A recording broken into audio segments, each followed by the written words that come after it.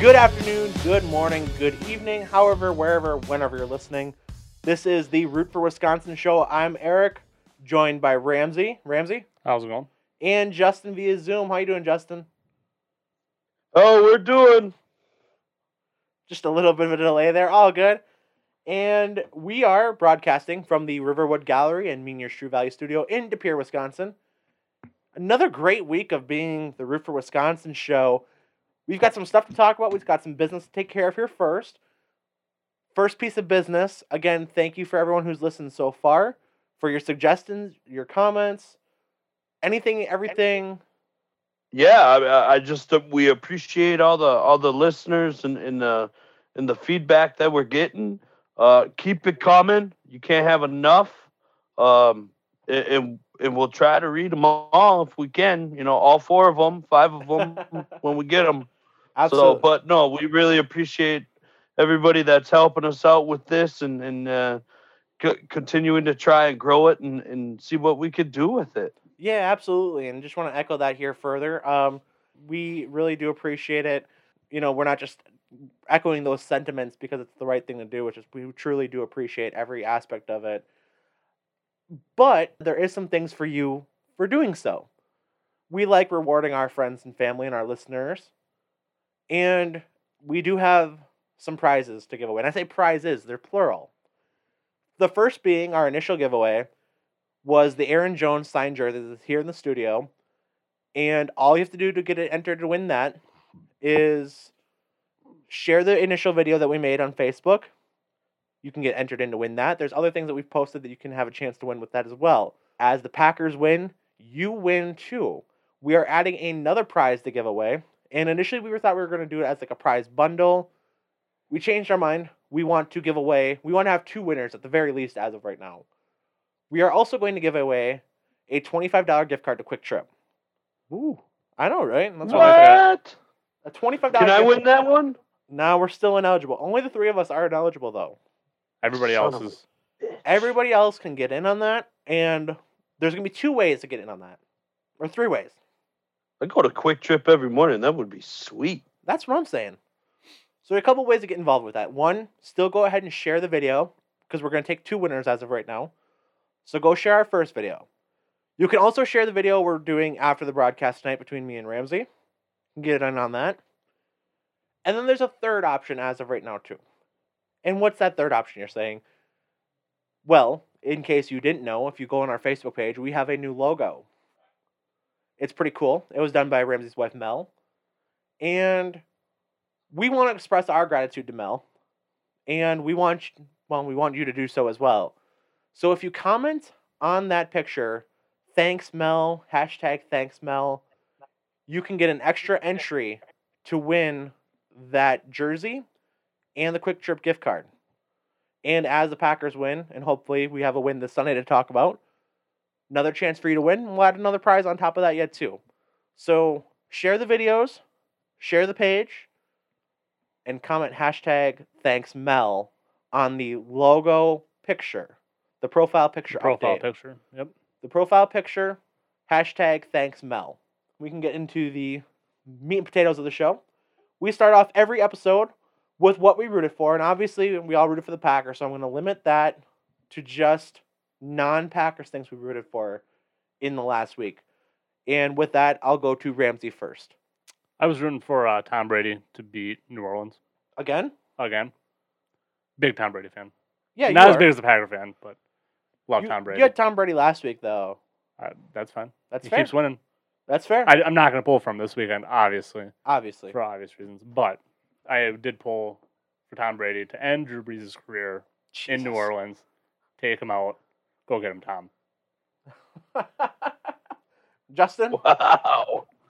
I rooted for Max Holloway of the UFC featherweight division to right the ship and kind of get back on track and get back to the belt, to fight for the belt. And what a performance he put on. He threw over 700 punches in a 25-minute fight. He just was so impressive. One of the greatest fights that I've ever seen. It was a huge card on ABC. just a tremendous performance, and they couldn't. The UFC could not have asked for a better performance to kick off their ABC coverage. No, absolutely. I mean, I didn't get a chance to watch the card. I had some other commitments going on with the radio gig. But you're absolutely right. Great time for UFC, especially getting involved in that ABC deal now. I believe it's the first time that a live fight's been on ABC since the 80s. Wow. When there was boxing going on, back when boxing was actually popular. Not that it isn't still, I guess, but it's not on the same level that UFC is now. No. And it's not even the same that it was probably 20 years ago. Well, the big fights are still the big fights. The problem is there's not really a mid-card anymore in boxing. You still have your main guys like Deontay Wilder and Tyson Fury. Right. Some of those guys are still floating around. But my turn to go, what I rooted for, and I'm going to take a little bit of a different route this one. With the news today that broke, today being Wednesday the 20th, Phillip Rivers retiring, also Drew Brees retiring. Really just kind of a chance to look at two great quarterbacks of this most recent era. It's too bad Tom Brady couldn't have took him out too.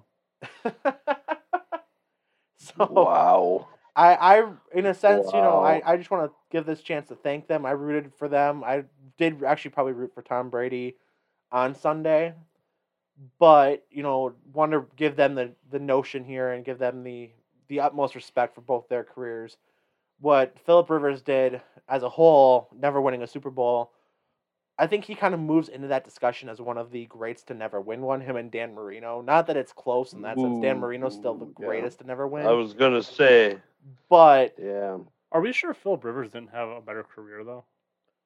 I mean, statistically, he's up there. Everything. He played in Dan Marino? No way. San Diego. No way. Get out of here. They had 12 people at their games. Like 12. Like I said, just want to show my respect to the two greats of an era that's kind of past us at this point, and root for them here in retrospect. It was a great game to watch Sunday between Brees and Brady, even though that was far from the actual premier aspect of the matchup.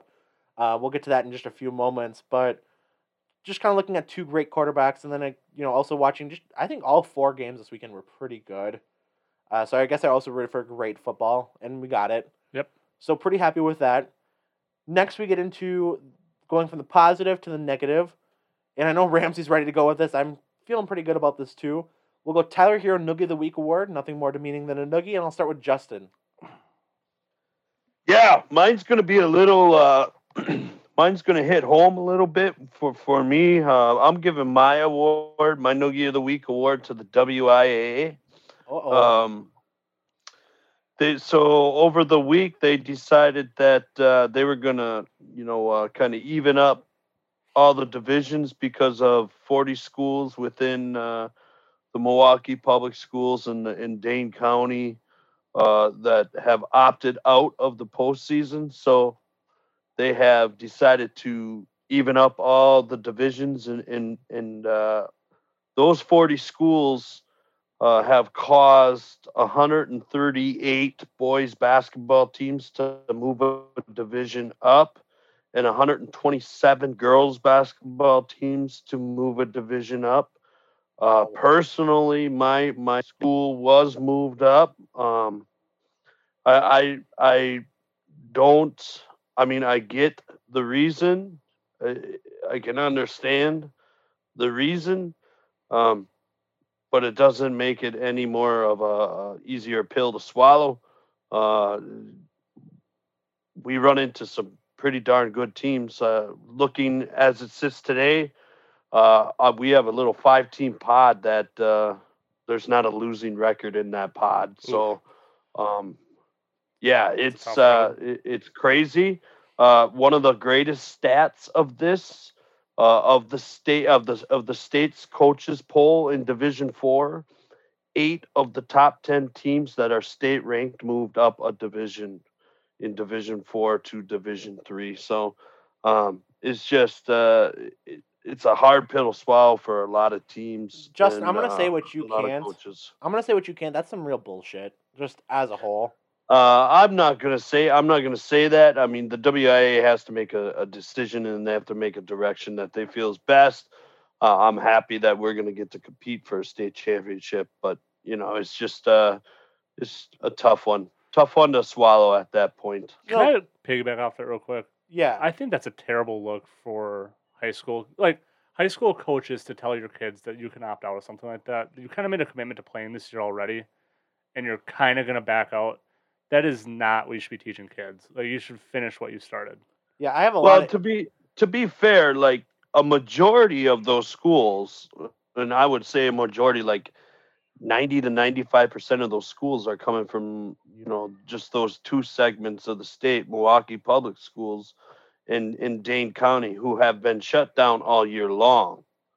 So those aren't current like just opt-outs that are happening. It's just those schools are saying we haven't played winter sports, and they're not, and we're not going to play them now. So we're going to be out of the playoffs. So it's just one of those deals. COVID strikes again, but Coach Speak says we're glad to have an opportunity to compete for state championship. Well, yeah. Like I said, we're gonna say what you can't say. I think it's kind of bullshit. I mean, I have enough issues with the WIA as a whole. I as well. Just on how they're run. I'm not gonna get into that in this episode. We can get to that much later down the road. That said, I'm just not a fan of kind of like taking schools, and it's it's kind of arbitrary at times. Like, I get how they can do it, but it's kind of an arbitrary where you're in the division you're in because of many factors. Attendance and / enrollment. And just, kind of locale, and to kind of say you're bumping up a division and being put into different competition, which I get other schools from that division are being bumped up too. So it's, in the end of the day, it's not a huge difference. Mm-hmm. But at the same time, I don't know, it just hits me wrong in that sense. But, yeah, Well, even as coming from small schools, we've seen the deficit, and we're all from M&O. I mean, aside from John, me and Eric are both from M&O. Yeah. And we've played up a lot, and it's not as, like, it's always any team, anytime, any place. Like, let's go. But it's like it's kind of bullshit, too, just in the sense that, not saying that's it's not easy to get to state. I never did it in anything. No. We never even made the playoffs in football from what I played in. We were close one year. But it's not easy. It's not supposed to be easy. But when you make it that much more difficult, again, especially on the small schools in the rural areas where you're not holding tryouts, you're getting what you can get, and it's just, like I said, I think it hits wrong. And when you kind of make it even tougher on those small schools who are in the bottom division strictly because they have to be, like, there's nothing lower than that. Yeah, I'm not a big fan of that. So I'll say what you can't say, Justin. I think it's kind of bullshit, but we'll get into that, like I said, a different day. Ramsey, you have a lot of noogies to give out today. So first noogie of the week is going to go to Jalen Ramsey. Okay. Jalen Ramsey played like a chump over the weekend. There was a couple times where he's supposedly this all-pro best corner in the league where he was giving up on plays. That long Aaron Jones run. He wanted nothing to do with that. Wanted nothing to do with it. Even kind of him throwing the little hissy fit when Devontae scored a touchdown right down there at the end zone. Jalen Ramsey be better than that. Come on. You're supposed to be this special talent, which you are a special talent, but don't give up on plays either. Yeah, I know I tweeted because I think I was actually agreeing with Skip Bayless on something. Skip Bayless is going after Jalen Ramsey. You can take the guy out of the Jaguars, but you can't take the Jaguar out of the guy. I like that. And yeah, like I said, I just wasn't, I mean, is he an all-world corner? Yes. He's an all-world football player, all-world athlete. Mm-hmm. Not a great mentality in that game, especially as they kind of started to fall behind. He gave up on plays. I remember 2 or 3 different plays that he kind of just was like, yeah, it is what it is. I'm just going to... Also, real talk, Devontae Adams before that, in the pregame, walking up to him and saying, hey, let's give them a show. You follow me all game. Challenging him directly to the point where several Rams teammates had to come up, defend Jalen. The referee had to walk Devontae away. And then still caught a touchdown on him. Had, 9 catches for 76, I think it came out, or something like that. Good game for Devontae, that's for sure. Yeah, no, total baller move on Devontae's part. Kind of a soft move for Jalen, and then how the game played out. Okay, so you have more than one, though, right? I'm going to go through my other noogie of the week. I'm not going to do the third because it's probably a little bit mean. But number 2 is our waitress at Parker Johnson night. So, in fairness, she was in training. She had somebody else with her through most of the night. And, I still left a very nice tip. I understand what happened. However, we went and got chicken wings at Parker John's. That's what we do. Our pre-production meeting is at Parker John's on Wednesdays. If you want to stop and say hi, we'll be there. Anyways, so I'm eating my chicken wings, and I never got silverware brought out. Boneless chicken wings. Boneless chicken wings. Never had silverware come out, so I had to eat it with a toothpick. And at the point that she kind of came back, Eric's like, "Hey, can we get silverware?" She brings back 2. So there's 3 of us that go. So Justin doesn't usually have a chance to join us. So it's myself, Ramsey, and our buddy Josh. Shout out Josh on the podcast. Yeah, shout out Josh Bonas. He'll be listening to this, but probably Friday morning at work. So today, how things worked out, I get there after them. I had to work till 5. I get there. They had already ordered our food. Props to them, guys. They're starting to eat. I get there. They brought my food out of the kitchen because they had already ordered for me. Props to Josh and Ramsey. Justin, you too. I don't know what you had to do with it, but props to you. I'll take all the props I can get. I mean, shit's not going very good right now, so props right now is pretty handy. Props so thanks, props to Justin. Yeah, props to Justin. So I get there and I see these guys eating with toothpicks. Because the wings come with a toothpick. And I'm looking at them like, what the hell are you guys doing? And it's like, I sat down and I just kind of looked and I'm like, there's no silverware here. So our waitress dropped off her chicken wings and she said, okay, bye. And never came back till you got there. Yeah, didn't come back till I got there, which, I mean, they weren't too far into their food. Well, but far enough where it's like, okay, like. Usually you come back and check right away. Yeah. Well, so, let's be honest about it. I mean, when Big E shows up, that's when typically all the ladies show up. So, I mean. That's true. It's a fact. I'm just saying. Anyway, it's a fact. Anyway. It happened today. The waitress showed right back up. It's true. She was a lovely lady. So I get there. Can I get you, Big E? So I get there, get my food, and she comes right back. She asked me if I wanted something to drink, and that's kind of when I realized when I was about to get into my chicken wings, there's no fork here. So I see them using toothpicks, so I start using my toothpick. She comes back in my bush light. I'm like, hey, can we get some silverware? She's like, oh yeah, sure, whatever. Comes back. There's 3 of us sitting there. She brought 2 forks, or 2 because they come in like a paper, not like a bag cloth kinda sack thing, or whatever. Yeah. So it's like a knife and a fork. She comes back with 2 of them. So Josh and I take them. Ramsey's come into the toothpick method, and then so it's all you can eat wings on Wednesdays. So shout out Parker John's. Yeah, delicious restaurant. Go check them out. Comes back, asks us if we want to reorder. We did. So, brings back the second round of wings. Still no fork for Ramsey. And then my toothpick broke halfway through the wings, too. So, not only did I have to eat my wings with a toothpick, because I was kind of committed at that point, but about midway through my first set of wings, my toothpick broke. So, I was using half a toothpick to eat my wings. And then I still continued to use the broken toothpick after the refresh on the wings. And I'm just committed at this point. So, the lovely waitresses at Parker John's, you guys had good service. You guys were good. Just make sure to bring silverware for the entire table next time. Silverware.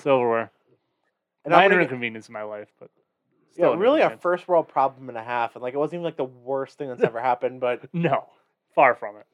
So that brings me to me. My Noogie of the Week. I'm actually going to give it to Sean Payton. And Sean Payton gets the Noogie of the Week this week. For the sheer fact, I mean, all year long, he has used Taysom Hill, in times it called for it, and also times that it didn't. He was just using Taysom Hill to use Taysom Hill. He used Jameis Winston on one play, and they scored a touchdown. You did not see Jameis Winston the rest of the game. To me, using Taysom Hill as much as they did, and Taysom Hill was out with injury this week, they used Taysom Hill so much, and then Jameis Winston, who got not a great all-time quarterback by any means, has a problem throwing to Bucs players. Why would you not have him out there? Hey, he doesn't like throwing to Bucs players. So you have a great option there. You used him for one play, and to me, so Taysom Hill, besides it being an ego thing for Sean Payton, it kind of proves to me that that Drew Brees at this point, he can't throw the ball for an entire game. And that's what it is. That's not a bad thing. It's kind of, coming towards the end of his career. He's in the twilight of his career. May or may not be retiring from kind of what's happened. Before the game was reported that he's going to after this season. He kind of walked back from that after the game. but it really all signs kind of point to him retiring. But I saw a tweet today from Ian Rappaport that said that he was retiring with Phillip Rivers. Well, like I said, he hasn't confirmed. He walked it back after the post game, and hasn't really committed to it one way or the other since then. So either way, like I said, you don't know, or you don't really even think that he can play a full game. He's still probably playing injured, and you use Jameis Winston for one play, he scores you a touchdown, you don't go back to that well at all. Then as the game goes down the stretch, Drew Brees throws 3 picks that essentially put the game away for Tampa Bay. Yeah, Noogie of the week to Sean Payton. It's simple as that. You got in your head too much. I get that you want to have, Drew Brees is that, or was that guy. He still is a guy. And I guess at the end of the day, you live and die by him at the same time. But in terms of winning that football game, you have a touchdown with Jameis Winston on a deep ball. That looked good, too. That looked good. That was a nice deep ball. And he can see now, too. Not only does he not like throwing to Bucs players, he can see now. He had surgery on his eyes in the offseason, or contacts or whatever. So he can see now. Why was he not... Like I said, I just have an issue with the fact that if you want to actually win that game, you give him at least a couple plays if that's been your mantra all season. And they gave him 1. And then they lose the game by 10. In part, if not mostly, because Drew Brees throws 3 picks down the stretch that end up all leading Tampa Bay points, and then the game ends up being a 10-point game. I think that Drew Brees at this stage in his career is just where every other 40-year-old quarterback, aside from Tom Brady, is at, where you hit that 39 to 40 range. It happens with all of them. They kind of fall off a little bit of a cliff. And that you have to force the ball out of their hand. Like, Aaron Rodgers right now is making the ball look effortless coming out. Drew Brees looked like he was trying to force the ball downfield. Well, with Drew Brees, get it there. With Drew Brees, the arm strength isn't quite as there as much, which means that when you don't have that much zip on it, you're still trying to make the same throws that your mind is seeing, your brain's seeing. They're not going there as fast. They're not as accurate, and that's causing you to have, your defenders are getting better jumps on balls, better reads on balls, and in the arm's not there. You start to stop trusting the arm. Yep. And you start kind of getting into the mental aspect of it. Well, when you get in that mental aspect, then your reads aren't always there first either, and so you have to kind of double check on reads, and that's when it's all downhill from there then too. So at times you're questioning decisions, and then the ball's not getting to where it should be at first, and then the ball's not getting there because your arm can't get it there right away when you double back on it either. So you have all these opportunities, and they don't end up working. So this isn't a knock on Drew Brees. It is what it is. But for Sean Payton to not realize the situation in the game, and at the very least, like I said, Jameis Winston is he's not the same Pro Bowl Hall of Fame sure thing that Drew Brees is. But he can throw the deep ball, and he can throw it at least decently. Yeah. And to not go there at all, other than 1 touchdown, not a good look for Sean Payton and the Saints. Yeah, I think you just talked me into something that I'll probably bring up a little later, and probably how Aaron Rodgers throwing the ball down the field will really affect how Tampa Bay's defense plays against us, and how different it could look than it did against the Saints, just because of that simple fact right there. Yeah, so we're talking a little bit about Tampa Bay. We're going to preview them pretty heavily here in a little bit. So before we do that, let's kind of look around the state of Wisconsin. Another solid performance since last recording from the Wisconsin Badgers. Go in, rebound from that tough loss against Michigan, beat Rutgers. They are winning at last check at the time recording. So good news from the Badgers basketball. Nice way to rebound. Green Bay Phoenix women go 2-0 this weekend. The men team will go 0-2 against kind of probably the perfect matchup against them right now was Detroit Mercy, who they played on Saturday and Friday. Detroit Mercy hadn't played in like 22 days or something like that because of a COVID situation as well as a mental health break. Friday night they came out gunning, made 17 3-pointers in the game, shot like 65% from 3. simply put, you're not going to win too many games when that happens. That's just the reality of the situation. Green Bay plays them better Saturday. I think they ended up losing by 3. So that is what it is. So that's the Green Bay Phoenix. Marquette's still kind of hanging around, doing Marquette things. Milwaukee Bucks took a loss to the newly formed Kyrie Irving-less Nets on Monday, Martin Luther King Jr. Day. Back in action tomorrow against the Lakers. Good kind of litmus test for them early on here. Within a week, going between the Nets, which is probably their biggest competition in the East, and going to the Lakers, which is probably the biggest competition in the NBA. I think the Nets at this point are not. They got to be the favorites. No, they're not deep enough. They're not deep enough, and they're not good enough on the defensive side of the ball to win playoff games at this point. I think they're probably the Bucs' biggest competition. But when the refs start swallowing that whistle a little bit in the postseason in the NBA, James Harden becomes a little bit less effective. And for what it's worth, Kevin Durant also. Both those guys don't really like being touched all that much, and they get touched a little more in the postseason. So I don't think they're quite deep enough. And you're going to have to hope that Kyrie Irving is on his game and they're mentally at that point. He's playing well tonight. And I was going to say, Kyrie Irving made his first start coming back tonight in Cleveland, so they gave him a nice little tribute there, for the championship in 2016. The first time they're losing the Cavaliers right now. Are they really? Yep. 101 to 89 at the time of recording. Jesus. I would not have predicted that. Kyrie Irving is 10 of 15 for 25 points. You can't complain about that, though, out of him, though. James Harden's 3 of 8 with 10 points. Good for him. So that's kind of our quick look around the state of Wisconsin. Justin, how's the high school team doing? Besides the obvious COVID situations and whatnot. It was going pretty good. We got a big win on Friday night against the St. Thomas Aquinas Academy out of Marinettes. Nice. We won pretty handily off of that. 40-point win, I believe it was. Let's go. And then the next day, the following day, we played Crandon, and Crandon is a team that, in what we were talking about previously, is a legitimate D4 team. Started the year as a D4 team. Not only that, but they've made it to state in D4 the last 2 out of 3 years. All right. Now they have a couple of kids that are that returned off of that squad, but we led pretty much a good portion of the second half. We were up 39-34.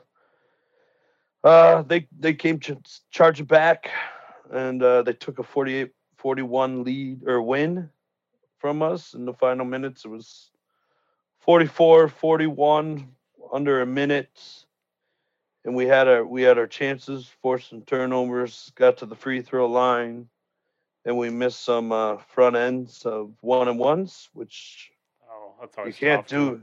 Yeah, you can't do when you play good teams like that. Yep. So they might be the 1 seed in our little pod, but to play a team like that good, and to think that we can beat them is encouraging. So a pretty good week all in all.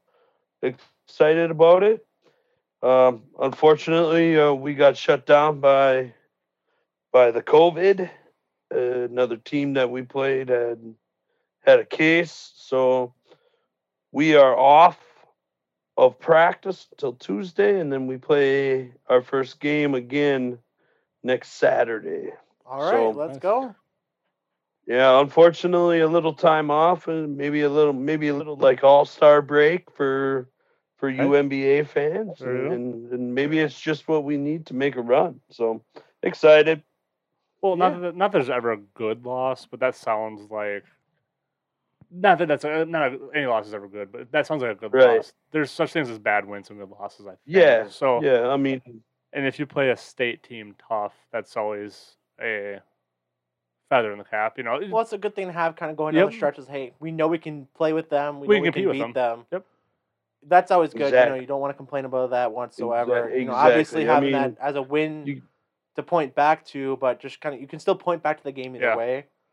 You can look at it in a positive light or a negative light. Just we choose to look at it in the positive way in which you guys are talking about. And hey, look, we're probably going to get another shot at them, and we're excited for that shot. So there we go. All right, so we kind of looked around the state of Wisconsin. Before we get into our Packers heavy talk here, quick trip around the NFL. Packers win Saturday to start things off. Great for another good win. Get into that in a little bit here. We look at the other games this weekend. Start off with it was the Bills versus Ravens Saturday night. At no point where I don't think the Bills were ever in question winning that game. I came away from that game feeling really good about the Bills. It was a sloppy game at times because the weather and everything like that, but pretty good win for the Bills in my opinion. I think the Baltimore Ravens are a little bit underachieved this year. Oh yeah, I think they're probably the most talented team in the league from 1 through 55. I think they just didn't put together. Then COVID really hit them hard too, right there a few weeks ago. So good season for Baltimore. Yeah, all in all, good season for Baltimore. I think the better team won. I agree. And on to Kansas City for them, which we'll kind of go right into that game then too. I know Justin might have had a comment in there, but we'll kind of let him piggyback here because we'll go AFC to AFC. Browns, Kansas City. We've talked about Baker enough on this show. We're not going to really get into that too much here. The franchise quarterback of the Cleveland Browns. Mr. got sent home in the playoffs. Wow. by the Hennessy. Oh my God. All in all, pretty good game. Browns had a chance to come back in that one after Mahomes goes down, gets a couple stops. Chad Henne throws probably the worst interception I've seen in recent times. Just airmailed it. Are we going to start this conversation right now? We are. So, for those of you who don't know, Browns end up losing the game, single score game. I don't remember the exact score. I want to say 22-17, I think. Yep. I think that was it was 5, right? Yeah. So Browns lose. At one point, they score a touchdown, make it 22-17. To get it within that, it was 22-10. Score a touchdown, need a stop. Patrick Mahomes goes out with a concussion. Chad Henne comes in the game. And I'm sitting here thinking, okay, Cleveland's actually got a chance because I don't think they're going to they're not going to trust Chad Henne to put a drive together. So they're going to try to run the ball, take as much clock as they can. Cleveland's going to get the ball back. Well, big swinging dick Andy Reid decides to drop a play to put a ball in the end zone, put the game away, which I don't hate as a whole. Maybe not the time for it, but I don't hate the idea of it. Then comes the execution. Chad Henne airmails the ball. The ball floats in the Cleveland safety's hand. Interception in the end zone. It wasn't even close to the receiver. No. He camped under. He probably could have fair caught it if that was a thing, but... So one of the shows I listened to throughout the week, I think it was Monday, they were talking about the Cleveland-Kansas City game, and I forgot the guy. I'm sorry, whoever said it deserves credit, and it's evading me right now. Anyways, his point was Andy Reid won the Super Bowl last year, so he's playing with a little bit of house money. Yeah. If he, even on the fourth down play, which we're going to get to here in a second, but even on that deep ball, if Andy doesn't get that, no one's going to blame him. They're like, oh, Patrick Mahomes is out. You're playing to win. No one can really blame you, right? So he kind of was just playing with a little bit of house money, lets it rip a little bit, and... Like I said, I don't have an issue with the play call. I know Justin's going to say some stuff about the play call here in just a second. The play call doesn't bother me. It's the decision from Chad Henne to throw that ball, and then again, to not even be anywhere close with the pass. I think so. I don't think the play call was bad. I think the timing of the play call was atrocious. I mean, wasn't it like 3rd and 14 or 3rd and 21 or something like that? I don't remember the distance. I know it was 3rd down, so it essentially acts like a punt. They were actually on their side of the field, on the Brown side of the field. So you pick up 7-8 yards and make it a 4th and manageable. You have 2 options there to go for a field goal and make it 25-17, right? Right. And to make it, almost virtually incredibly hard to tie that game up and depend on Baker to score a touchdown and get a 2-point conversion. So that's the main reason I hate it. It's 3rd down. They should be playing that deep. And B, the guy, you just got your world rocked by losing your all-world quarterback, and now you're going to go back on a 7 foot drop and throw a bomb just because you want to show how big you're swinging. Now, on the other side of that, at the end of the game, the guy swings big. He hits it big. What a play call. Great play call. I revert back. I think I said this in the group chat. I said, if Andy Reid does not have a Super Bowl, does he make that call to do that little out pass to Tyreek Hill at the end of the game? I don't think so. I think he punts it and he puts it on Baker Mayfield to drive his team all the way down. And Ramsey, you said that, to drive the team all the way down the field and score a touchdown. So I think there are a couple points there that were well taken that we said in the group chat right away. But just to put it in motion, the call on 3rd and 14, I don't think you put the guy in that situation. It was a bad call, and I think you play for the field goal. So, did Andy Reid tell you what he thought about Cleveland, though, on both those plays? Did Andy Reid tell you and say, hey, I really don't think they're going to be able to run score?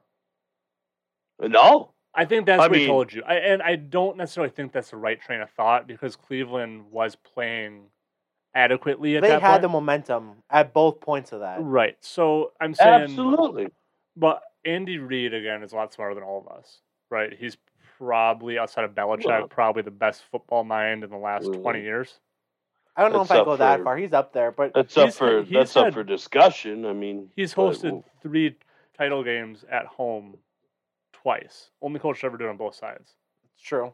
Yeah, I'm saying we haven't had our shot though, Ramsey. So I'm just saying I think that Andy Reid's probably one of the better football minds that ever. I've seen. Right? Again, he. Up until last year, he was arguably the best coach to never win a Super Bowl. He gets his ring, which I think is a fair point of discussion. If he doesn't have that ring, does he play him a little more conservatively? Whatever. I also I'm really putting that last 4th down on Cleveland. I mean, nothing in the world so that they were going to snap that ball. But you still have to be, you're professional athletes. You still have to be ready for them to do so. And at no point, Cleveland wasn't ready from the snap the ball. They had the same mindset that the announcers and everybody else in watching the game. So I think that 4th down's a lot on Cleveland.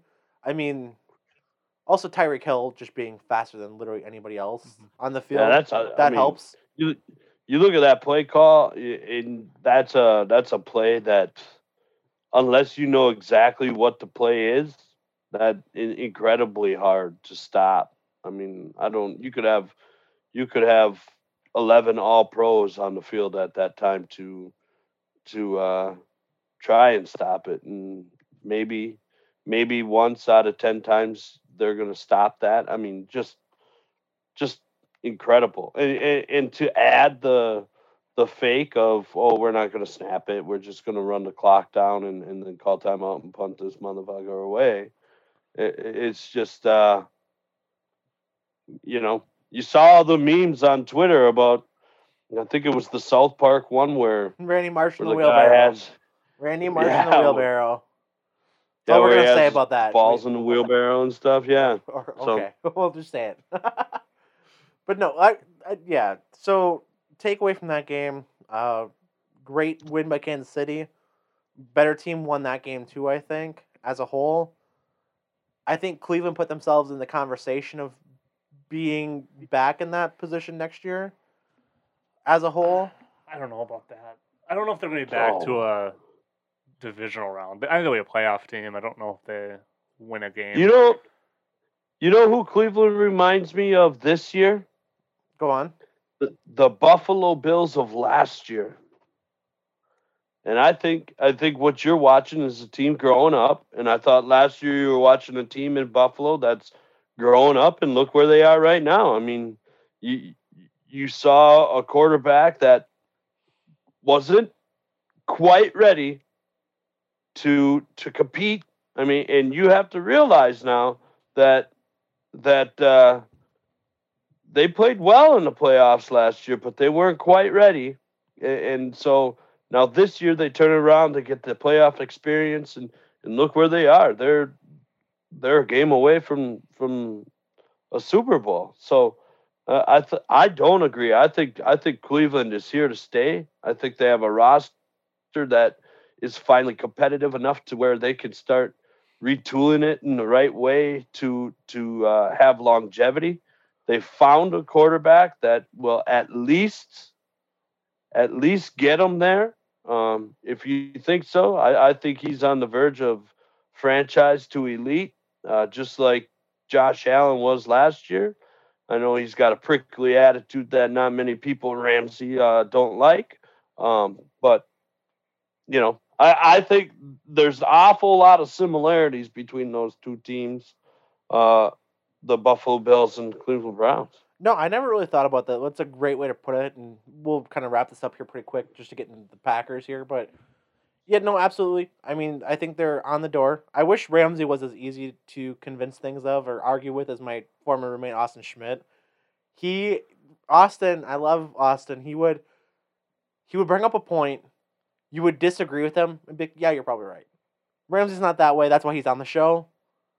Mm-hmm. But no, I think that's a good point. I think, this is an important year for Cleveland as a franchise to really see where they're going, to see how they rebound from an 11-5 season, kind of meeting some of those expectations they had a year before, seeing where Baker can grow another year in the offense, and seeing what this team's going to be.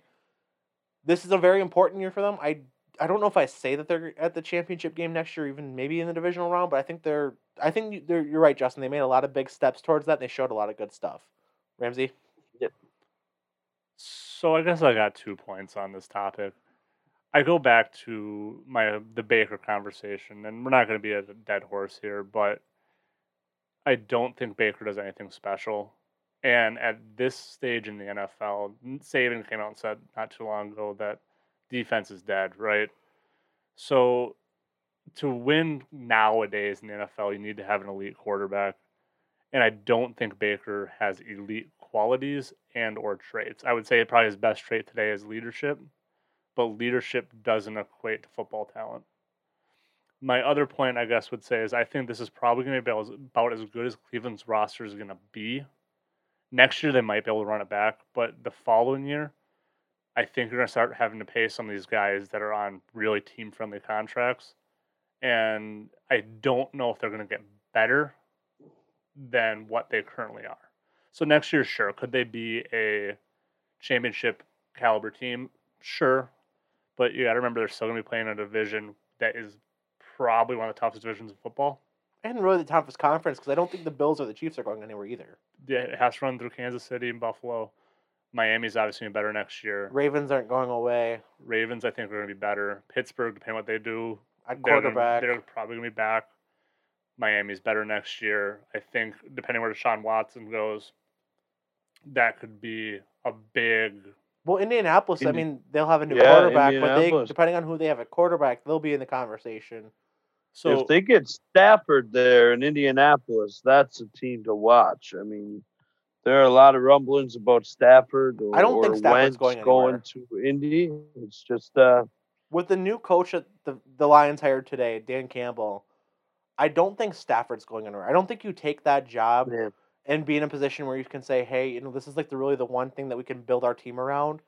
I don't think they're in a position to give that away. Do you realize Stafford's 33 or 34? Yeah, no. He's young. He has another 5 years left probably. Well, right. But my point being, I don't think you hire an offensive-minded coach like Dan Campbell and go and trade your franchise quarterback away. I don't think that's what you do. I love that hire as a Packer fan. That is a good hire for Detroit. I don't think so. No? He's never been a coordinator. I still think it's a good hire, though. His highest position was offensive assistant, the head offensive assistant, head coach, or something like that, under Sean Payton. Wasn't he the tight ends coach? Yeah, that's what or something like that. So yeah, good for him. I'm glad he got the job. I'm not sold that he's going to be the answer in Detroit. No, he might not be the quote unquote the answer, but I think he's a good head coach hire in the sense he's got a lot of energy. He knows how to rally guys. He did step up into some bigger roles as an interim coach. Yeah.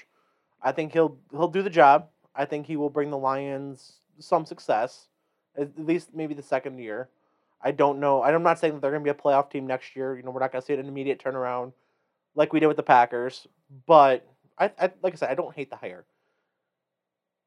So we get in the. I don't know what you build around. I mean, they're a weird team. They're a weird franchise. They don't seem to have a direction. Are they going through a youth movement? Are they building for the now? Or that's something we could talk about in the off season. They'd be an interesting cover. But we'll definitely get into that in a different episode. Before we get in the Packers game, we started just a little bit about Tampa Bay, New Orleans. Again, as the game went on, I went from thinking New Orleans was the better team and being not scared to play them, but kind of hoping Tampa Bay would come back, to thinking that we're actually going to get the best matchup for us in Tampa Bay in terms of the for the Packers. And I could eat those words in a week, and if things go wrong, they go wrong. It is what it is. But I don't think the Saints would have been a bad matchup for Green Bay either. I mean, the special teams would have scared me a little, but special teams doesn't win games though. Special teams loses games. Well, look at our special teams though. It'll that said, lose you games. That said, the Saints, I mean, really, as that game went on, I think it shook out the right way it needed to, in terms of the better team winning. But I think the Texans I keep doing that. I can't think Buccaneers. I can't think of the Buccaneers for whatever reason. Got Deshaun Watson on your mind? I do. The Buccaneers were the better team in the game. They really, they didn't dominate the game. They did enough though. And whoever would have won that game, I don't think was in a great position. I mean, it was a good defensive game at the start. Yep. And the Buccaneers defense prevailed at the end because of Drew Brees' mistakes towards the end. We kind of touched on that a little bit earlier, but it was a fast game. It was a good game to watch on TV. And then, like I said, I think the better team won. And I think that's really what that game comes down to. And whoever is coming to Green Bay is coming to Green Bay. Well, at this point, too, even when the playoffs start, you're playing playoff teams from now on. So it doesn't matter who you're getting. Every team is good. Right. So, yeah, I think Tampa Bay was the superior team. I think Drew Brees really showed his age at game 18 on the season. Well, it was the second half of the game, too. I mean, the first half, they're firing on all cylinders. The special teams looks good and sets them up for points. The Kamara wasn't doing too bad. I don't remember what his final numbers were, but he was making, spreading out the field and allowing the pass game. Michael Thomas didn't have a catch. That's amazing. Like I said, I'm not sure that he was healthy. I don't think Drew Brees was healthy. Right. I think those ribs were probably still bugging him a little bit. Right. And you could just see it. He looked like he was 40 and the old adage, go out on your back. All those guys. Yep. You don't. Peyton Manning doesn't happen. Like the old quarterback doesn't get carried to the Super Bowl very often. Yeah. So it happens. That's the way it goes. Yeah. Hats off, Drew Brees. Best of luck in retirement if that's what you end up doing. That said, we have a game to talk about. The Packers took care of business against the Rams. Looked pretty damn good doing it. At no point, granted, it was a single score game at one point. At no point, I don't think the game was ever in question. And then right when it might have been, Rodgers hits Lazard on a 58-yard strike. And a couple things to talk about, just quick before we actually start talking about Tampa Bay here. I've heard there's a lot of kind of people talking about two sides of their mouth on Aaron Rodgers' performance. I thought he was sharp. I thought he was brilliant. I mean, there was a couple balls he missed. I mean, that first drive, or second drive, excuse me, to MVS, he misses one. Misses a couple of Lazard here and there. However, the first, he started 3 of 6. He had 3 drops. Right. On those first, I think it was 2 drives, there's 3 drops. Right. You can't, that's not Aaron's fault. That was balls hitting people in the hands, and they... And right, like I said, he missed a little, but you still have to catch the ball. I mean, that's your job. Yeah, exactly. You got to make a play. And so we touch on that. And, there's a lot of people, so like I said, I think he played sharp. I think a lot of people out there saying he played sharp. A lot of people out there saying he wasn't as good as he has been all year, which if that's the case, then Tampa Bay should be shitting their pants right now. That was also the number 1 rated defense in the league. Yeah. Let's not forget that that's a solid defense. Granted, they weren't necessarily all the way healthy, but that's probably the best defense that played over the weekend. Didn't allow a sack against them. Didn't allow a sack. And like I said, that's out of all the teams that were playing, that was probably the best defense that you saw over last weekend. Aaron Donald got frustrated to the point of getting chippy with Elton Jenkins right away. Elton Jenkins making him his bitch. Elton Jenkins is the man. Aaron Jones needs to get paid. I'm on pay Aaron Jones. I wasn't there for a little while, but you watch the Packers offense, it flows through Aaron Jones and Jamal Williams and A.J. Dillon starting to come into his own a little bit now too. Justin? Well, I think the biggest thing. Well, I'm just going to revert back to the Tampa Bay and New Orleans game for a second. I got 2 takes, just real quick. The first one was what a dime that Jameis threw to what was it, Smith down there on that trick play, and then the second one would be at the end of the game when Drew Brees is talking to him and he says, "This is your team now." So I think the writing's pretty much on the wall, and excited to watch famous Jameis back down in New Orleans and to get that started. Now to the Packer game. I think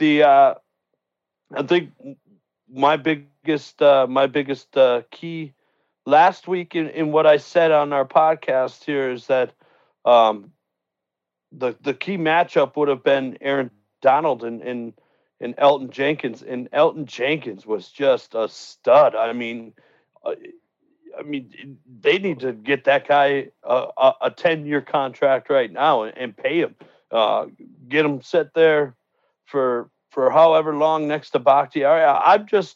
I'm trying to remember the last time that when you don't have so-called household names on that offensive line, when the Packers have had such a great offensive line to protect either Favre or Aaron over the last 20 or so years. I mean, they are just playing some stellar football right now in both aspects of the game. In the run game, in the pass game, they're opening up some gashing holes. I think the key this week will be getting to that second level and finding those speedy backers and keeping them off of our backers. But I thought I didn't think it was Aaron. I didn't think it was Devontae or Bobby Tunyon or any. I thought it was our offensive line that really kind of just won the game for us and kind of just made it feel like, sure, it might be one score, but we got old number 12 in the back pocket and we're controlling this game right now. So yeah, and really you look at that game, 2 possessions kind of get out of their hand in the third quarter and stall out for a little bit, but then, like I said, things bounce their way. Literally bounce their way. Aaron Rodgers picks up that fumble from A.J. Dillon, dives forward, sets up the 58-yard bomb the next play. Aaron Rodgers, this team as a whole, I mean, there's just an atmosphere there. They're having fun. They're smiling. You literally have Aaron Rodgers on the line of scrimmage laughing before a play happens and he hits a touchdown. I mean, there's really, I think Devontae said it best when the only thing that's stopping them is them. Yeah. And we'll get into the matchup here. So, Packers, Tampa Bay. Rodgers versus Brady for a chance to get the Super Bowl. Granted, they're not directly playing against each other like that, but it's kind of like the starting pitcher, quarterback versus quarterback. Finally, for a big game. It's not in the Super Bowl like we all had hoped for so long, but it's a chance to go to the Super Bowl, so it's the next best thing. So lots of storylines coming in this game. One fun one that came out today is the Packers are probably going to sign Tramon Williams, who played for Baltimore last weekend, on a technicality. So the Baltimore Ravens waived Tramon Williams on Monday after the game. He wasn't under contract until the 2020 season. He had signed on later, and so he was only under contract for the single year. He was a free agent to be. They decided to waive him for whatever reason, because usually they just let him become a free agent. They waived Tramon. He's a free agent. Came to Green Bay today on a private jet. He's expected to sign should all physicals and whatnot go through, which... Yes.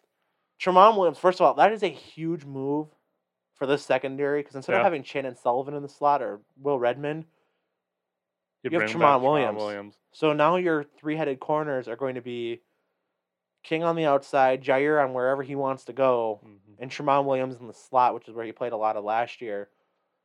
Isn't Tramon Williams awesome? Like, he goes away for a little while, he just always comes back. Yeah. So, that's a huge move. Because it's not official, we don't know the corresponding move. I don't know if that just means keeping Jared Valdir on COVID list, because as of today, he's still in the COVID protocol. So we don't know where he stands on that.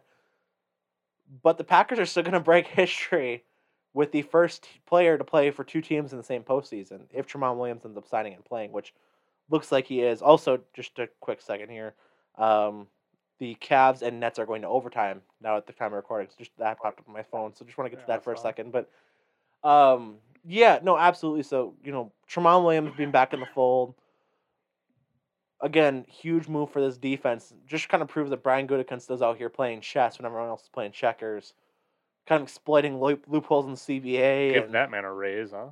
Pretty much at this point. So, key matchup there, against this very talented Buccaneers offense between AB. Is AB playing this week? We don't know yet. I heard that he was, day-to-day as of now? I believe that's the case. He was held out of media today. I don't think he's playing this week. Well, no, I don't. I know he had an MRI on Monday. And it came back negative. Right. He was held out of media attention today, or media access. So I think he's day-to-day, but so he'll probably play, but he's probably not going to be 100%. Even if he doesn't, there's a lot of talent behind him between, Scotty Miller and just the weapons that Tampa Bay has. Tampa Bay has weapons. That's right. I mean, the two guys that were already there in Evans and Chris Godwin. And you add Antonio Brown. You bring back Gronk. Lots of talent there. Also, update on Antonio Brown. Was not seen during the media viewing portion of practice. Vita V, defensive tackle for Tampa Bay, was practicing today. I know he was brought back off injured reserve. So, kind of an update there. All in all, I mean, it's going to be a good game. I do believe Green Bay comes victorious. We'll get into some of those keys of the game here in just a few moments. Jason Pierre-Paul also not practicing today for the Buccaneers. He'll play. Everyone practiced for the Packers, so good news on that front. So we start with kind of looking at how we started this last week, is where things can go right for the Packers. And we'll start with, the last time they played, it was a 38-10 game. That was week 6, coming off the bye. Have the Packers improved enough? And it's a yes or no question, really. But have the Packers improved enough to win this game? I think the answer is yes. The offense is firing on all cylinders. They're not turning the ball over. You look at that game against Tampa Bay. Aaron Rodgers had two of his 4 interceptions in that game. I don't see that happening again. And that directly led to 14 points, so I don't see that happening. I see them, holding on to the ball. The offensive line playing better. They've kind of meshed together as a unit that they weren't, not that they weren't at that point, but they're a lot better off. Not going to turn the ball over. The defense is playing better as a whole, too. I don't fear that game. What do you guys think? I also am not fearing Tampa Bay this week. I think that the defense, like you just said, the defense has been playing better the last few weeks. That's big. Really since that Tennessee game, the defense has been playing well. Above what they have all season. I also don't think that Green Bay is going to turn the ball over twice. They might get one turnover, maybe even 2, but I don't think it's going to lead directly to 14 points. They scored like 14 points last time, and that's 20 seconds. Yeah, it was. I was going to say 30. It wasn't. It was right in a row. That's a big demoralizer. On top of that, I think Green Bay had a bad half all year, and that was the bad half. Like, they played bad for 30 minutes all season. I think they got another system. I think they were getting feeling themselves a little bit, Well, if you look at that game, Ramsey and I looked at that game before. It was 10-0 to start that game. Mm-hmm. Packers were up 10-0. Driving down the field, Rodgers throws the pick 6. Comes back the next drive. I don't think it was the very next play, but it was pretty quick after. Almost throws another one. Then it sets up a 2-yard run. So 14 points kind of back to back, and then you're down 14-10, and it's not over, but it feels over. The game just fell out of hand at that point, and it shouldn't have, but right. Justin, do you think the Packers have improved enough since week 6? Well, I think their offensive line has definitely improved. I don't know how much they've improved, in the quarterback area or not. I mean, sure, Aaron had his worst game, but like you said, I was going to make that point was we jumped out to a 10-point lead right off the bat, and after we did that, it kind of looked like. I don't know if you guys remember, but kind of the chatter that whole week was no team can run on Tampa Bay. Right.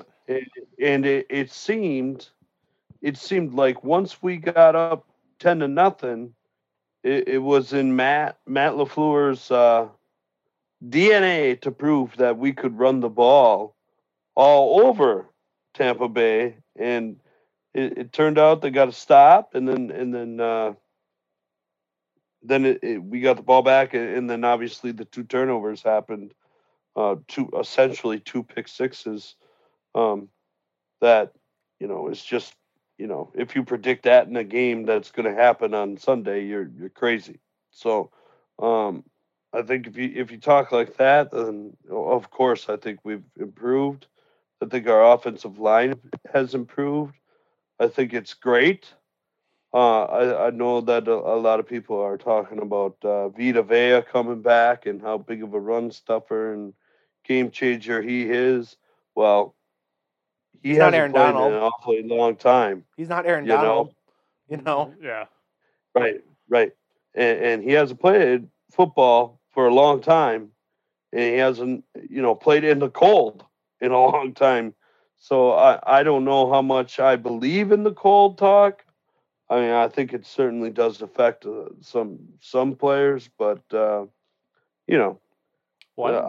ask you: there's not a goddamn soul on this earth that wants to go stand out in 12-degree weather and throw and run into cinder blocks all day long. So yeah, as of right now, weather forecast. I think it affects both teams. Weather forecast right now for Sunday. High of 28, low of 19, 50% chance of snow, mostly Saturday coming into Sunday, and earlier parts of the day throughout Sunday. So that really speaks well for the weather prediction. I mean, granted, we're still 5 days out, but a lot can change. But that's kind of been it's been looking more and more likely for snow as the week's kind of gone on. So, I took a chance today. I was looking through Facebook, and I came across an article that 10 reasons the Buccaneers could win. It was written somewhere in, I think, the Tampa Tribune or something like that. And they kind of pointed to some things that we're talking about here. And, they talked about, they don't think that Aaron Rodgers can keep not turning the ball over, which, I mean, he's done that all his career. He doesn't throw picks. And, knock on wood, hopefully there's not any fumbles or anything like that that's out of his control once it gets to a receiver. But the offense doesn't turn the ball over. They don't really give up pressure in the middle, because that's what they said, in the articles, that they, how long can Green Bay keep this up? Well, they have one of the best offensive lines in football. Just kind of, like I said, I was looking at this and I was just kind of rebuttaling each point. They were pointing to Tom Brady being 14-2 in games that are under freezing, and most of those being in New England. He doesn't play well on the road. We've seen that when they were in Tampa Bay. He didn't really play great against New Orleans, at least to start the game. So, you kind of look at the 2 games that have occurred already. Washington, I don't think he was the better quarterback in terms of stats and everything like that. last weekend he was the better quarterback, but you really can't.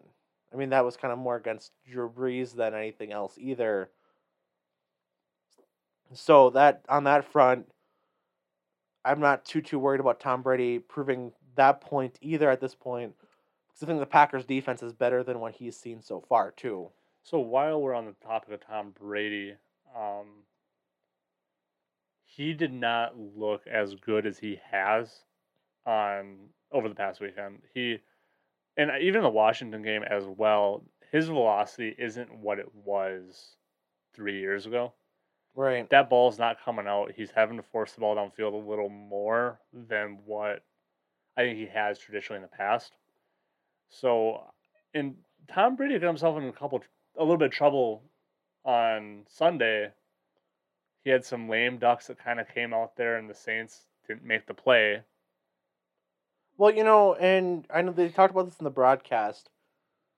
The Saints dropped a couple interceptions that they had made against him in the other matchups. Yeah. And, all the Tampa Bay people, they're pointing back to that Week 6 game, 38-10, 38-10. Well, shit, if we want to play that game, let's look at the time you guys got boat raced against New Orleans, and I think, Week 10 or Week 11, they lost 38-3 on Monday Night Football. So if we really want to play that game, Tampa Bay, let's play that game. Well, in Christ, they lost to the Chicago Bears, for Christ's sakes. Right. I mean, if you lose to the Bears, how bad are you? You can make that argument all day long, too. So, I mean, look, if you look at it, it's probably the top two teams in the NFC. We're going to get to see it. It's great that Aaron finally gets his shot at home. Matt's got to call a perfect game, and our running game's got to come to life to help Aaron out, or otherwise. I'll tell you one thing though that I really think is that Buccaneers secondary is really underrated. I think that they've got some future studs in that Carlton Davis, and I was really high on Antoine Winfield Jr. coming out of college. We got to see him a lot at Minnesota, being Wisconsin fans, and he was a stud for a long time. And I think he's probably one of the most underrated rookies that is playing in the NFL this year. So, we got to help Aaron with the run game. Our offensive line has to prove what it is, and if that happens, we could be booking a trip to Tampa Bay. I sure think we are going to. I sure hope we do. A lot of things going right for the Packers right now. Like I said, I don't see them losing this game. I really don't. I mean, on all cylinders, like I said, the offense is firing. The defense is playing better. They also pointed to the fact in that article that I was reading earlier that the Packers don't get home, and the recipe to beat Tom Brady is to rush the passer. Well, look at how good that worked. They got sacks when they needed to last week. They got sacks when they needed to against Chicago, against Tennessee. They stuffed the run. I mean, that's essentially almost like a sack in that sense, as it's not really a positive play. They've bolstered the defensive line with Snacks Harrison. They've gotten guys back healthy. They've, the secondary's playing better. They just bolstered the secondary potentially. I really don't see anything happening. Plus, when Lil Wayne comes to your side, makes a freaking hype song. Who got pardoned, by the way, today. Yeah, pardoned by President Trump, or former President Trump at this point. And makes a banger of a playoff hype song. I listened to it all day. You are not losing. All day. That was on repeat pretty much all day, getting hyped for the Packer game. So let's talk the real talk here. Which version of green and yellow is better? The first one in 2010 or the new one? The first one, because it came with the Super Bowl. So if this one comes with the Super Bowl, are you changing your mind? Probably. Justin? I haven't heard the second one. I'm not gonna lie to you. Oh, Justin, what are you doing with your free? You had so much free time here to listen to that on Saturday. They failed to play that on country radio, so I didn't really get to hear it. So I was also in the midst of trying to win a basketball game. So, and then church, I'm a good church boy on Sunday mornings, and So I just didn't really have a lot of time. Wasn't. Didn't you play in Marinette? What? Didn't you play in Marinette? No, we played at home. Oh, okay. You're lucky. We played Crandon at home. Okay. You're lucky. Yeah. So, but you know, like I said, they didn't play it on country radio. Otherwise, I probably would have got a little sniff of it. And do people still listen to the radio? Well, you know, cheap bastards like me do. You know, they should be listening to the podcast as they're driving around places. What I'm saying. They should be listening to the podcast. If they're not listening to the podcast, they should be listening to Lil Wayne's New Green and Yellow. That's right. Maybe that should be our new our outgoing song. Since we have the intro song, we should have a wrap up song. I don't know if we can do that legally. We are going to have a rap song in this one, or wrap up song in this one, but I don't know if we can do that part of it legally. Yeah. But anyway, send it to we get cease and desist. But no, it is a banger. Yeah. I don't know if I say it's the. That is true, Ramsey. I mean, if we do get sent to cease and desist, that means people are listening to us, which is great news. No, see the problem is when you submit this thing through Spotify and Apple and Google, is that it automatically goes through like a censor, and I don't want to get sued or have an episode come down. You're just a bubble burster, E. I'm just telling you guys the logistics of the things you guys don't see. We get 30 seconds. I'm just saying. We get fair play of 30 seconds. I don't think that's the move on this one, guys. We get 30 seconds of fair play. I'm just saying that's not the move on this one. We will play it probably ad nauseum after this win. Yeah, this is the Andy Reid strategy. No risk it, no biscuit. No risk it, no biscuit. Let's do it. We don't have that Super Bowl yet. 30 seconds. Let's throw the ball deep. We get 30 seconds. We're not doing it. We're not doing it. I'm making that executive decision as producer right now. I mean, we've got Little Wheezy on the outrun here. We just got to beat the Chad Henne to throw him the ball. Not doing it. I'm with Coach Dahl right here. Not doing it. We're on to the next part. So we talked a lot about the positives here, about what could go right with this game. As Wisconsin sports fans, we have to look at the pessimism here just a little bit. I mean, do I think, I don't know, gun to my head right now, do I think the Packers win? Yes. Could they lose? Possibly. I mean, it is a game. They have to play the game to win. Tom Brady could go, he's got a lot of weapons. They could spread the ball around. Packers secondary could kind of revert back to what we kind of expect them to be traditionally at this point. That could suck. They could, really get to Aaron Rodgers. A couple picks could happen like it did the first time.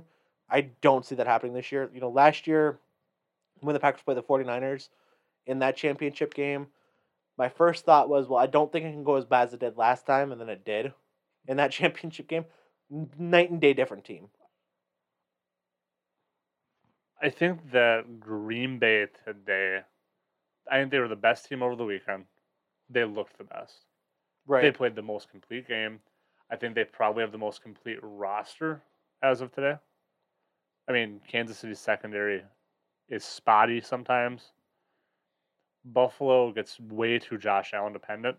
Right. I mean, if you look at the Ravens game, the Ravens outdid them on rushing, passing, and I think yards per play or something like that. That was without Lamar Jackson for most of the game. Right. So the Ravens outproduced the Bills. So I think the Bills go to Josh Allen dependent.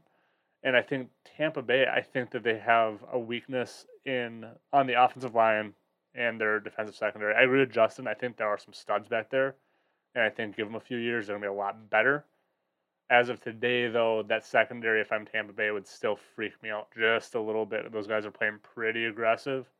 And all it takes is one veteran receiver to get a little crafty with them. And you can get burned when you play aggressive like that. Yeah, I'm surprised. I'm surprised that none of us have really brought this up, especially with how the first game went. But I think the biggest key for the Packers to win this game is to neutralize those two linebackers, Levante David and what is Devin White? I think it is. Yeah, Devin White. Those two guys together playing on the field at the same time are just outstanding football players. I mean, let's call it what it is. I mean, I would take Anything that we need to do to stop those two guys, and Todd Bowles, he's going to bring the pressure, and he's going to make Aaron not feel comfortable in the pocket.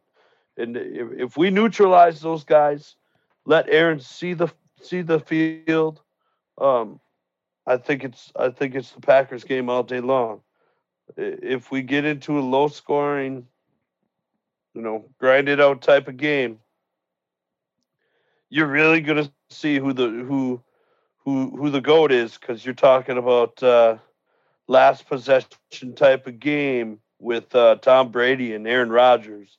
And how awesome! I mean, how awesome would that be? I mean, that's drama TV. I hope it doesn't come to that. I hope by that time it's 55-6, the Packers. Yeah, I hope we're Stone Cold Steve Austin and some Busch Lights at that point. Just getting ready for that trip to Tampa. Yeah, but... and I think on the other side is our linebackers. They've got two big assignments. You got to stop Leonard Fournette, a big boy in the cold, which I understand that the Packers have proven they could do against probably the best back in the league in Derrick Henry. But there's something to be said when you have the weapons that they have on the outside. Plus, you need to take a guy and cover Gronkowski with him, potentially opening up that gut. So I think a big one is going to be Kenny Clark against Aaron Stinney. Who, by the way, Kenny Clark didn't play in the last matchup either. Yeah, so that's a huge statement right there. I mean, you're talking about probably one of the top 5 defensive tackles in the league, right? I mean, he's paid that way, so he's got to play that way, especially in a big game like this. So, and you're talking about Stinney, who's a guy they just called up from the practice squad a couple weeks ago, that's playing big minutes for him. So I think that's huge. We have to win that battle. We have to get pressure on Tom Brady to not let him see down the field. Just kind of what I'm saying is the vice versa thing. Whoever allows the quarterback to see the field better is going to win the game. All right, so we kind of have a feeling about where we're all leaning on the game. So I'm going to kind of make us do some official predictions here. And who do you think we end up seeing in that Super Bowl game if you pick the Packers? Or even if you don't, what do you think as those potential matchups here for the Super Bowl? I'll start with myself here. I see Green Bay winning. I don't, if I had to be, held to a score or a margin, as of right now, the spread's at 3 points. I do see the Packers covering that. I could see that being something like 28-24, and, being at that close. I could see that game being 28-17 or 31-17 or 31-21, something like that. I could see that game going any of those kind of directions, but I do see the Packers coming. Derek, you covered every goddamn score in the book. What I'm just saying, me and Ramsey supposed to pick? They cover the 3 points, and I do see. I'm going to go with the Chiefs in the AFC. I think the Bills could beat them, but I'm going to stick with the Chiefs. I think that's a 3-point spread as well. I think they cover as well. So I'll go Packers, Chiefs, Super Bowl. Ramsey? I'm going to go with Green Bay by 5. So 20, 25, 25, 30, 31, something like that. I think it's going to be 31, 26, 26. Something like that. I think that's what I think that's where you're going to be. I think Green Bay. I said this. We talked about it on Monday. I think Green Bay should have been probably a 4.5-point favorite, not a 3.5-point favorite. So I think it's gonna be a 3.5 to. I think it's gonna be a 5-point game. So whatever your 5-point game is, I'm gonna go probably 31-25, 31-26, something like that. And I would have to say I don't think Kansas City is as good as they were last year. And I would probably have to say Kansas City, but I think there's going to be an upset. I think I've been saying for the entire playoffs, I think there's been an upset every single week. I'm going to stick with that trend. So I'm going to take Green Bay Buffalo. Okay. Yeah, I'm. You got to have a little homerism in this podcast business. So I'm going to go with the Packers, and then I think they're going to end up winning this game in a weird fashion of 24-14.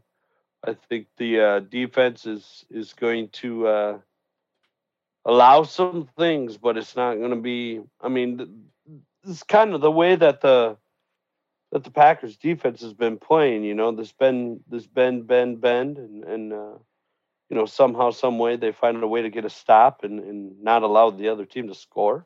It's kind of weird. I don't entirely trust our defense. But I think A-Rod at least puts 3 touchdowns on the board for us, and then maybe add a running touchdown in there somewhere. On the AFC side, this is such a question. I think at the time of this, we don't necessarily know if Patty Mahomes is playing or not. So this is kind of risky. He's playing. They came out and said that it wasn't. It looked a lot worse than what it was. He did practice limitedly, so he's in the concussion protocol still.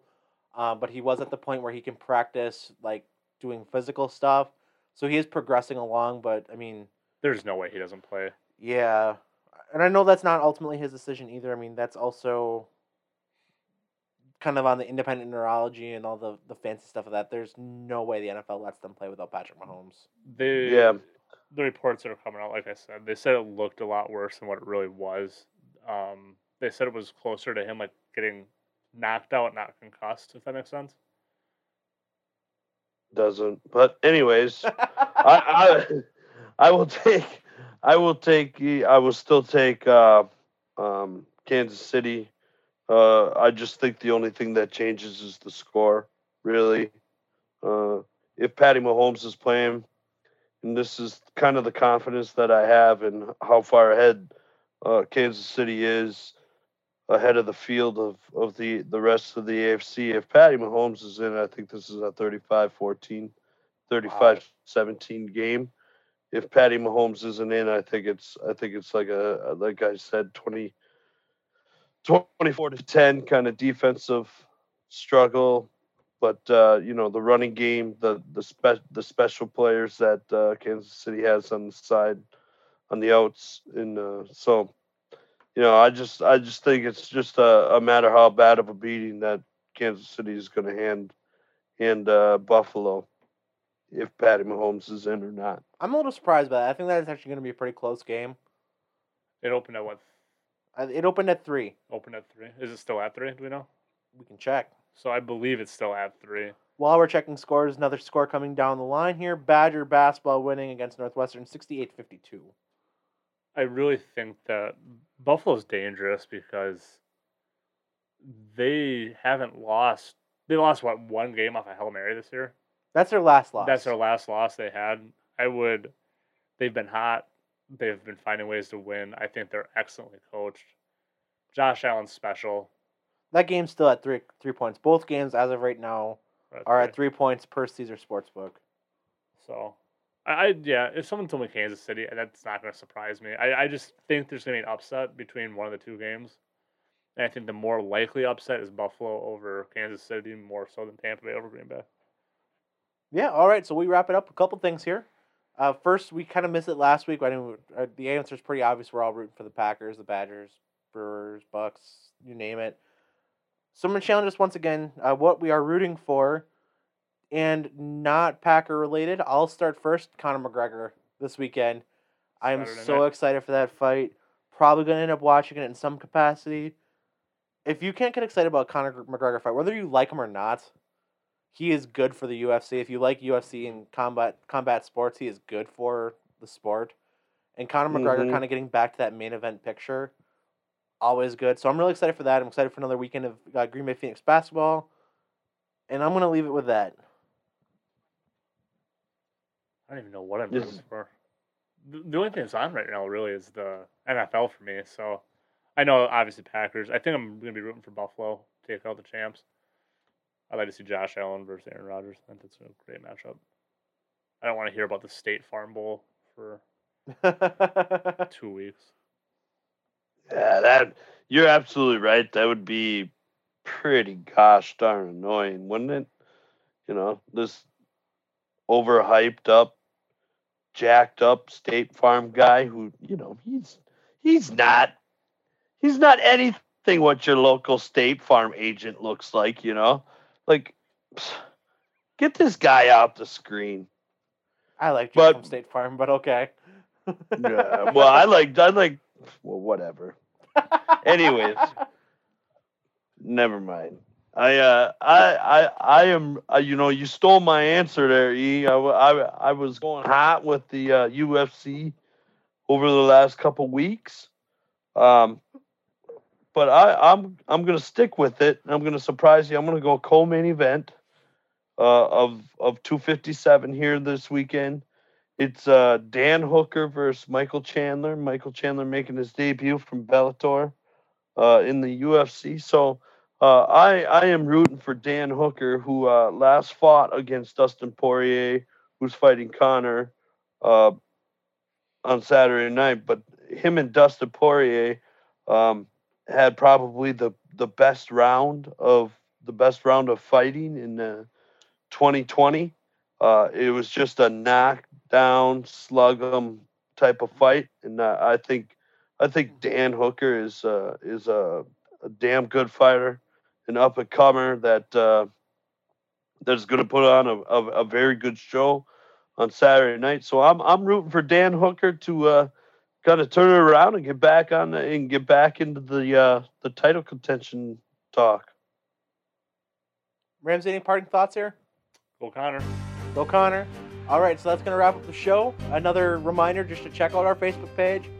You know, thank you again for all the listening, and you know, check out our Facebook page. Share the 2 videos that we'll have up, and comment hashtag thanks Mel on the profile picture for her awesome logo she made for us. Awesome all the way around, boys. Hopefully we're back, possibly Sunday night or next week Wednesday, celebrating a Packers win and a trip to the Super Bowl coming up. I'm Eric, that's Ramsey and Justin. We're the Root for Wisconsin show. Check us out on Apple, Spotify, Google, and RSS.com. You can check it out there. You know, one kind of little secret trick, if you subscribe, you'll get notifications of the show coming out on Friday mornings. Another great episode of the Bucs, guys. Thanks for listening, and we are out. Thanks, Mel.